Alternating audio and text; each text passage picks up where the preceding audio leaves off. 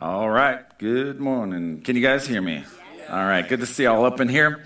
Just want to reiterate one thing Pastor Adam was saying in that announcement is our Christmas Eve candlelight services. Everyone say 2:30? 2:30. And 4 p.m. Okay, those are the service times for our Christmas Eve candlelight services. And those services are be about an hour, so it's not pretty quick service, but an awesome time for the whole family and a great tradition here at City Lights Church. And so we'll see you there. Again, the following day, Sunday, December 25th, no church that day. Stay home. You don't have to stay home, but you can't come here, all right? Actually, you could come here, but you can't get in. So you can have church in the parking lot. All right. Before we get into the message, I just want to also remind you that this month we are encouraging everyone who calls City Lights Church their home to participate in one of our 4 holiday generosity opportunities. And there are 4 ways. You can give time, you can give talents, you can give tangibly, and you can give financially. And I highlighted each of these last week, but there is a little handout in the foyer. If you grab one of these on your way out, there's a few ways that you can connect with us. If you grabbed one of those ornaments off the giving tree, we're supposed to bring that back by today. If you really want to get in on that, you can still grab one today and bring it back next Sunday, but definitely not after next Sunday. So does that sound good? Yeah. All right. Thank you, Jesus. All right, grab your Bibles. Good place to land would be 1 Timothy chapter 6. When I was praying about today, what the Lord would want me to share today, I got 2 words. Made in America. It was a joke. It's a joke. First of all, that's 3 words, and some of you know what I'm referencing. If you don't know what I'm referencing, ask someone after church. No, I did get 2 words, and here are the real 2 words. Contentment and, but not and's not the other word. Contentment and discontentment are the 2 words that I felt like the Lord put on my heart for us today. I want to dovetail with the Advent theme this week, which is the theme of joy. Everyone say joy. Joy. How many know that joy is an important part of being a human? Yes. The joy of the Lord is our strength. You don't have joy, guess what? You don't have strength. Amen. Joy is integral, very important part of the Christian walk. Joy is one of the fruits of the Holy Spirit. When we walk in union and unity with the Holy Spirit, a manifestation of that is joy in our lives. What does joy have to do with contentment and discontentment? Well, a lot. And here's what I want to say. In some respects, we should have total contentment in our life. And obviously the byproduct of being content is going to be joy. Amen? The Lord is my shepherd. I lack nothing. He makes me lie down in green pastures, right? That's what the abundant life, the joyful life looks like. But in some respects, we should also have a divine discontentment for the world that we live in. Amen? So I want to talk about the difference between the two today, because we should be content in the Lord, and there should be a divine discontentment that we all have. If you're a Christian, these are 2 things that are supposed to be held in tension in our lives. So I want to talk about the difference. Both of these, if you walk in both of them, if you have divine contentment and divine discontentment, the product of that will be walking in fulfillment and joy in our lives.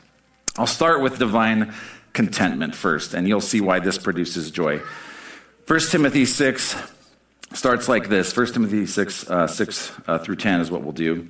Paul says to Timothy, godliness with contentment is great gain. Okay, there it is. Godly contentment, divine contentment. Verse 7, for we brought nothing into the world, and we can take nothing out of it.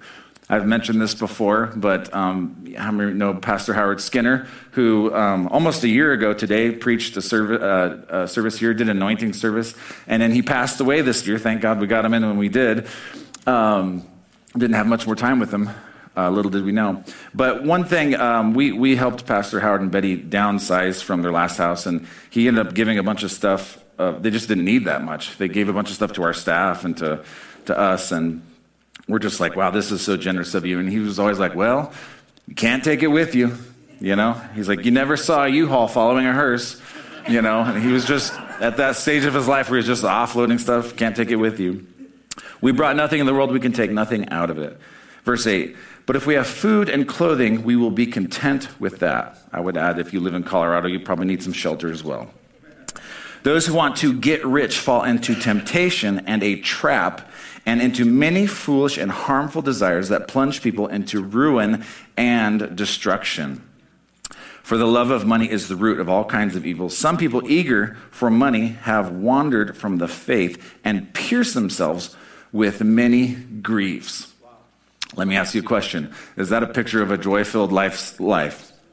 No, that is not a picture. Running after, this desire to get rich and have more. That is not a picture of a joy-filled life.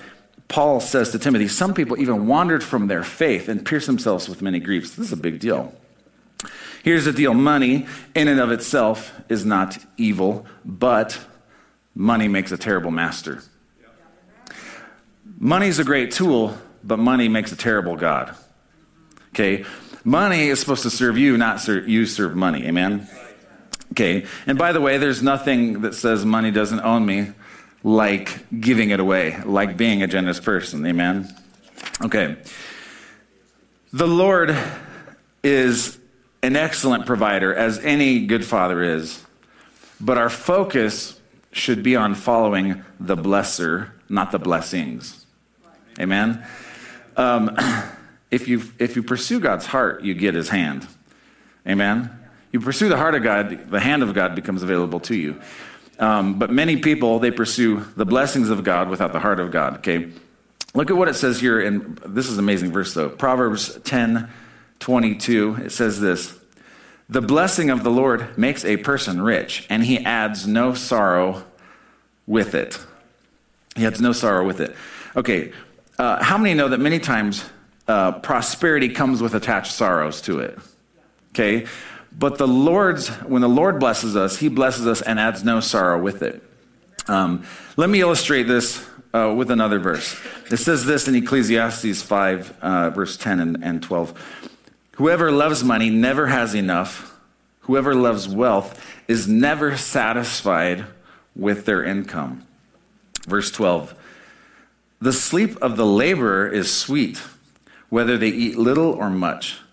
But as for the rich, their abundance permits them no sleep.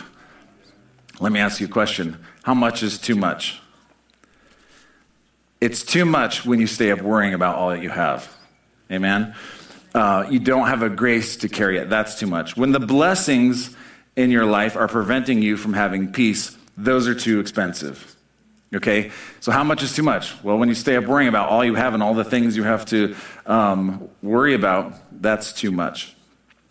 If the blessings occupy all your time, energy, and rob you of overflow, I just want to tell you those things are not worth it in your life.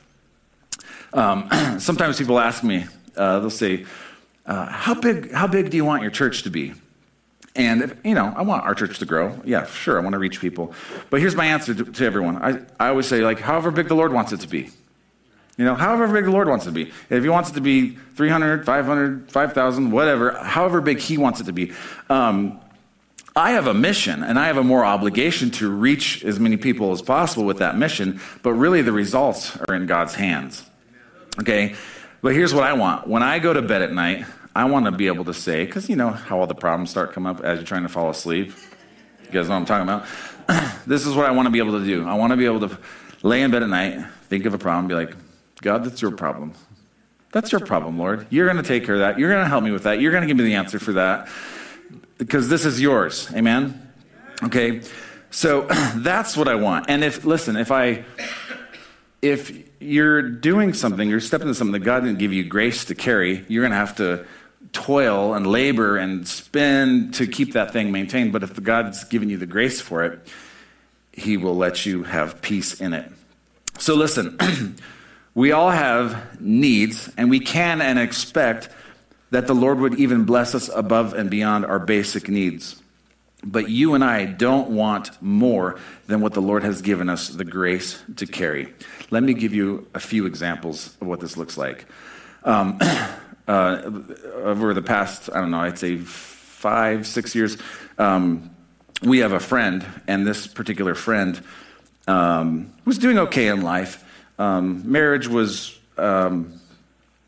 not great with his spouse, but not that great either. This person came into a lot of money. They got a lot of money. What that money did is actually afforded him a lot of options that he didn't otherwise have. And sometimes those options opened up more options that inevitably hurt this person and hurt their marriage and hurt their family. This is a person about 5 years ago. How many know professional athletes? Many times they very few of them have the maturity to steward when they step into becoming a professional athlete. They start making all this money. Very few of them have the maturity to steward that kind of money. And oftentimes it will hurt them. I remember hearing, just for example, Vance Johnson, how many know who Vance Johnson is? He's a former Denver Bronco. Leslie's like, yeah. He's a strong believer. He's a strong follower of the Lord, and he goes around and speaks. And I recently heard him speak within, I think it was the last year, and he was saying, as he's a Denver Bronco, he loved the Lord, like knew the Lord, but was like not walking with him. And the options that were afforded to him were like ruining his life. How many know being a star on the Denver Broncos, all that money, like people, like women are throwing themselves at him? He says he had 2 women pregnant at the same time. One of them was his wife, and one of them was someone else's wife. How many know that's not a good thing? Okay, he was living a wild life. Okay, so God doesn't want to give you more than what you're able to steward.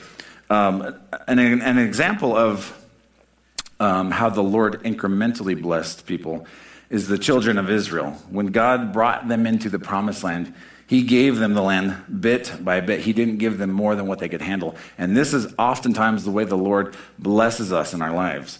Typically, the Lord doesn't just drop a blessing all on us at once. He incrementally gives us blessings because he wants to give blessings to us in such a way that prospers our hearts. Not just prospers our bank accounts, but actually prospers our hearts at the same time. Amen? So let me illustrate this with this verse again. Proverbs 10:22. The blessing of the Lord makes a person rich, and he adds no sorrow with it. The word there, the phrase makes a person rich, in the Hebrew is actually just one word. And here's the Hebrew word. It's ashar. Everyone say ashar. And it means this: to accumulate, to grow, causatively make rich. Okay? So there's a picture of incremental growth. The Lord makes, the blessing of the Lord makes someone rich, but he doesn't do it all at once. He incrementally grows. And it means, in biblical applications, to become rich, to make rich, or to wax rich. Okay, wax rich. What is that all about? Is it like wax on, wax off? No? No, what does wax rich mean? I want to show you a picture in biblical times of how candles were made. And this is a picture of how the Lord incrementally blesses us and gives us as we can handle it. So go ahead and roll that video. Hello, everyone. We're going to take a look at making beeswax candles. Hot wax, and I'm taking it out. I'm just going to dip it into the water. This is water. This is hot wax. So anyway, I put that in there, and then I kind of hold it until it kind of forms. Notice how it straightens that out. So now we have a nice straight wick.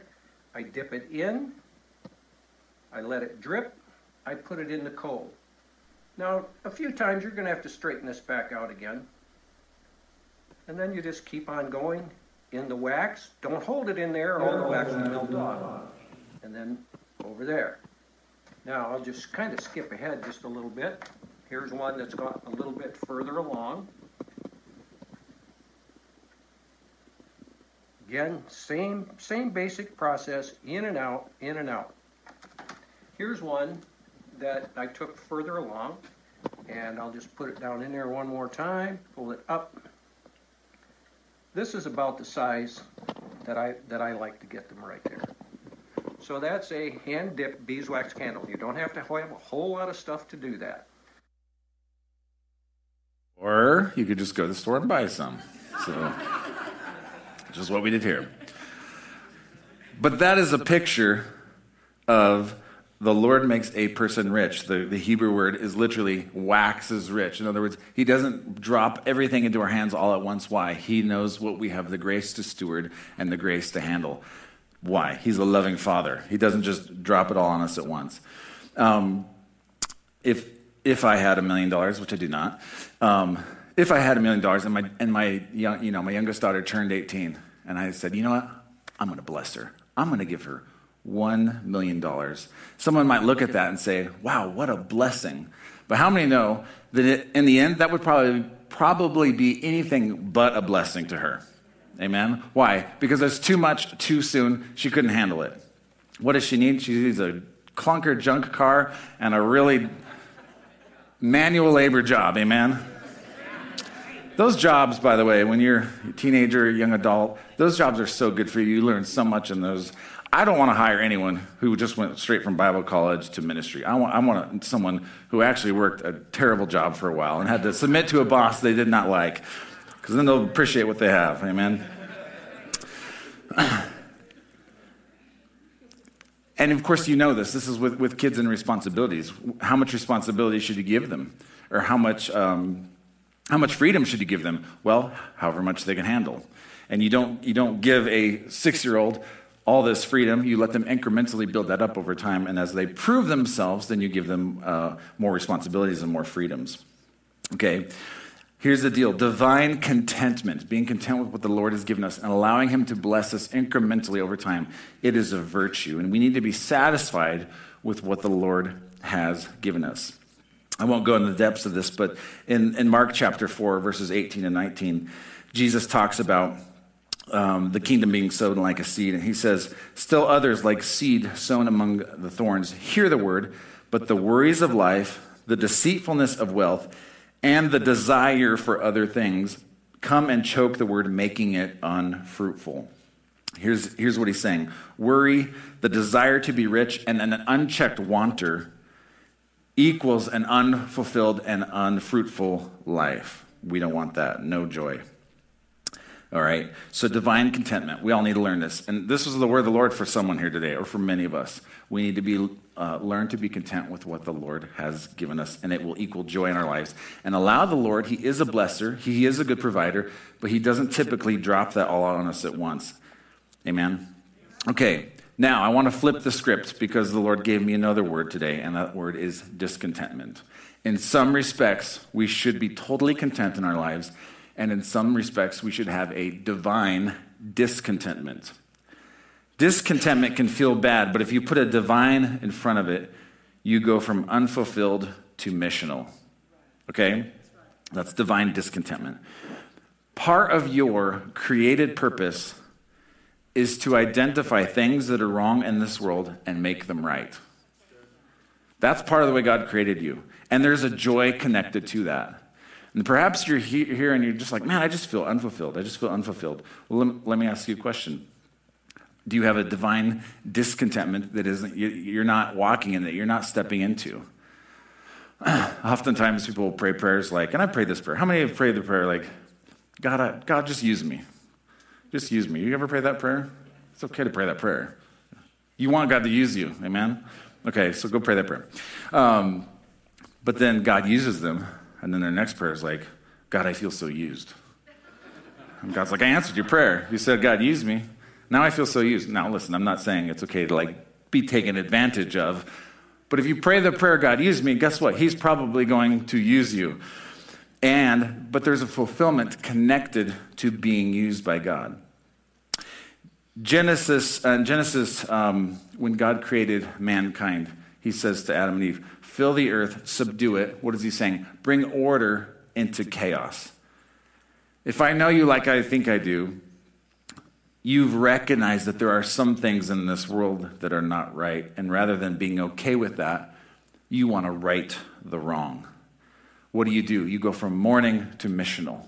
Okay, there's a divine discontentment when you see something in the world that isn't right. And God, oftentimes that is the gift of discontentment, that God's trying to use you to right the wrong. Amen? That's the gift of divine discontentment. There are many things that are wrong in this world, and none of us can fix them all. But God wants to use you to bring order into chaos, light into darkness, good from evil. So I want to just talk real quick. How do you identify the area that God wants to anoint you to bring transformation? Let me ask you a question. When you look at this fallen world, where is the area of your divine discontentment? What burdens you? What grieves your heart? Where does it hurt? And perhaps it is the place of your pain where God wants to anoint you to bring transformation into this world. Amen? When this happens, there's a joy and a fulfillment that happens when you step into that. Give you a few examples. My wife, Emily, she has a burden for the country of North Korea. She has a burden for the country of North Korea. There's a divine discontentment in her heart for the people of North Korea. She wants to see transformation in that nation. But let me ask, what's your burden? Perhaps it is our school systems. Perhaps it is orphans. Maybe it's homelessness. Maybe it's poverty. Maybe it's fatherlessness. Maybe it's broken homes. Maybe it's abortion. Maybe it's the decay of morality in our nation, drug and alcohol abuse. Maybe it's human trafficking. Maybe it's in the realm of government and politics. Wherever you have a divine discontentment, perhaps that is the area that the Lord wants to anoint you to bring transformation into the world. And I will tell you that there is a joy connected to fulfilling your divine purpose. Can I get a witness? Maybe your divine discontentment is people going into eternity without knowing the Lord. That's certainly an area of divine discontentment for me. I don't like it when people don't have the opportunity to know Jesus as their Lord and Savior.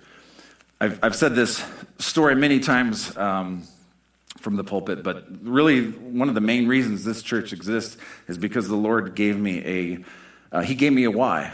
He gave me a why for this church to exist. And early on, before we started the church, I was praying like, Lord, do you want us to start a church? Do you want me to go work a 9-to-5 job? What do you want with my life? And I had what I call the Rolodex vision. And I was actually out on a run one day, and I'm praying about these things. Lord, what do you want with my life? I'm in ministry. Do you want me to keep going in ministry? What do you want? But we knew we were at a crossroads in our life. And so as I'm running, I have individual faces pop up in my mind's eye. So like a man, a woman, an old man, a young woman, all different ages, all different ethnicities, just a variety of people that are just popping up in my mind's eye. And I didn't feel that I was imagining them. I feel the Lord was revealing these faces to me. And I'm as this is happening, I pray, Lord, who are these people? What are you showing me? What is this? And I felt the Lord speak to my heart and say, these are the faces of the individuals that will come to faith through your ministry. They're lost and they're separated from me, but they're going to find faith through your ministry. And I knew right then and there that the idea to plant City Life Church wasn't just, hey, a good idea because Kurt doesn't know what to do with his life. It wasn't just a good idea. It was a God idea. Okay? That now I have a burden for those people. I have a divine discontentment for those faces that I saw. And I want to see them come into the kingdom. And I believe we have seen many of them come into the kingdom. What did I do? I went from mourning to mission. Amen? I have a divine discontentment for the lost, and that is a gift of God. What is your divine discontentment? That is perhaps the area the Lord wants to use you to bring transformation to this world. Let me conclude with this. We read this verse earlier, Luke 2, 8 through 11. It says this, and there were shepherds out living in the fields nearby, keeping watch over their flocks at night. An angel of the Lord appeared to them, and the glory of the Lord shone around them, and they were terrified. But the angel said to them, do not be afraid. I bring you good news that will cause great joy for, everyone say all people. Today in the town of David, a Savior has been born to you. He is the Messiah, the Lord. How many know that the good news, it was good news for all of us, that 2,000 years ago in a little town called Bethlehem, in a little country called Israel, that a Savior was born to us. It will bring great joy for all people. He is the Messiah, the Lord. It's good news for all, but Romans 10:14 says this, but how can they call call on him to save them unless they believe in him. And how can they believe in him if they have never heard about him? And how can they hear unless someone tells them? Church, I am content with my car. I'm content with my house. I'm content with my clothes. I'm content with my food. I am content in the Lord's sufficiency in my life. But I have a divine discontentment when people don't know the Lord. I want this good news that's great joy for all people to go forward. Amen? My burden is for the gospel. Let me ask you a question this morning. What's your burden? What's your burden? What is the Lord trying to move you from mourning to mission?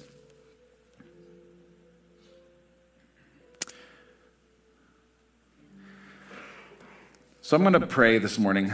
I'm going to pray for both parties, the people that need to just learn to be more content with what the Lord has given us. We do have needs, and the Lord does want to meet our needs. Above and beyond that, in fact, because he's a good father. But many of us need to get a hold of the mission that he has for us. And I want to tie the two together. And I felt like this morning as I was praying about this message, there is probably a group of people here. Your desire isn't to get rich in and of itself, but you do want to make a lot of money so that the gospel can be preached, so that the kingdom can advance and move forward. And I just want to say, I want to take a minute and pause. And if that's you, if you believe the Lord has blessed you financially, or wants to bless you financially so that you can finance the kingdom of God, how many know that's a really good reason for the Lord to prosper you? If that's you, I just want you to stand to your feet, and I want to pray that the Lord would bless you and continue to bless you so that you can advance the kingdom of God. So why don't you guys put out your hands like this? Father, we love you. We thank you for these ones that you have blessed. You have given them financial blessing, Lord. And it is because you're a good father. And it is because you want to bless them. And you want them to enjoy life, Lord. But above that, God, you want them to live in a state of overflow, Lord. So I just pray for divine ideas. The idea to start that business, that invention, that thing that's going to be a catalyst for growth in the kingdom of God. We just, in Jesus' name, we just speak new businesses right now, new endeavors right now, that, Lord, you're going to bring and generate wealth in people's lives. Why? So that the gospel can be preached. The verse after this in Romans 10:15 talks about sending. People how can they go unless they are sent? So, Lord, I just pray that we would be senders of those preaching and proclaiming the gospel of the Lord Jesus.